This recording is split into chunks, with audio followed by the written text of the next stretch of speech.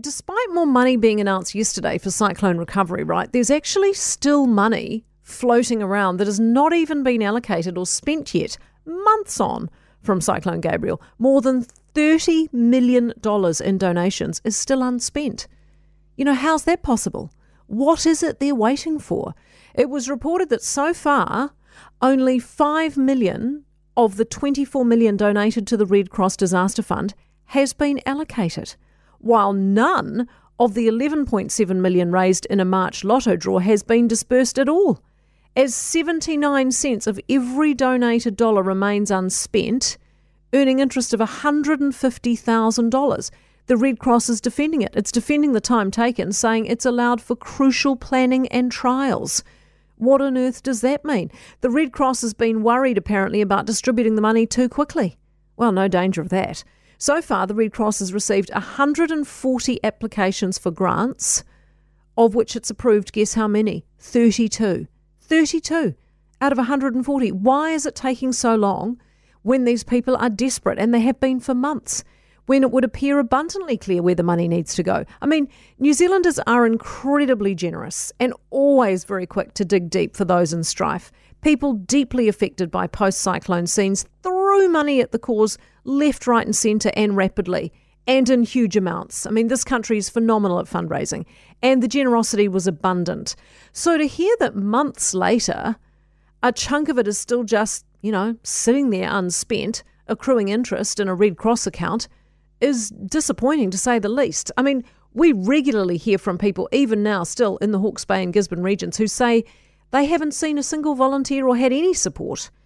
People have been tearing their hair out over the lack of action, and I feel for them. It's the one thing they feared most, that they'd be forgotten about. But it doesn't sit well with us, does it, when we see that money's been raised, yet it's being held on to for so-called crucial planning and trials, as the Red Cross says. I mean, what does that even mean? What trials? Why is the Red Cross not just getting it done? It was reported re the silt, for example, and we've heard endlessly about the silt, and we know what a massive problem the silt is, but the Red Cross has copped endless criticism for not helping in the clean-up of the silt. But they say it's not that straightforward.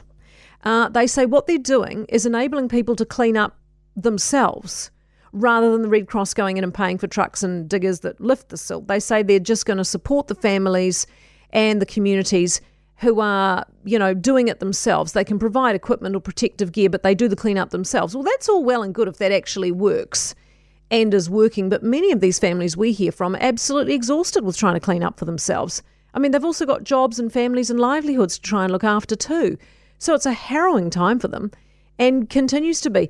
And I just think, for a charitable organisation in the business of providing aid and help, and in raising so much money so quickly from extremely generous New Zealanders, that it really does behoove them to distribute it efficiently and quickly. And it's not just Red Cross.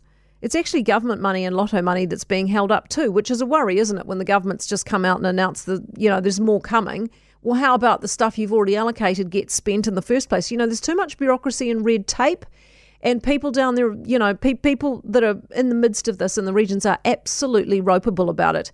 I mean, this is a hugely productive part of our economy, and they've just been left floundering. So I just don't know why there isn't more urgency in getting that money out to people to get them back on their feet. Hawkesby. I'll get to more of your feedback on this too after the news, because it's coming in thick and fast from those of you that are experiencing the fact that, not seeing any money, and it's all just tied up in admin and never-ending red tape, which is just a load of bollocks, isn't it, when you consider, how much people have been through and how much they've had to put up with. And they keep saying, we're going to do this, we're going to do that, and don't you worry about it.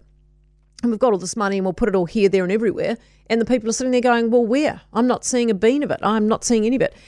So we'll look at before 6 what this means to farmers, this new commitment from the government in the budget to cyclone recovery of almost $1 billion. And we'll also get to Gavin as well. He's looking at the very tight Turkish presidential race and whether or not Erdogan can hold on to power after a very long 20 years in the job. So polls have closed, so we will get to Gavin for the update on that as well as your feedback. We'll do all of that after the news, which is next here on Early Edition on News Talk ZB.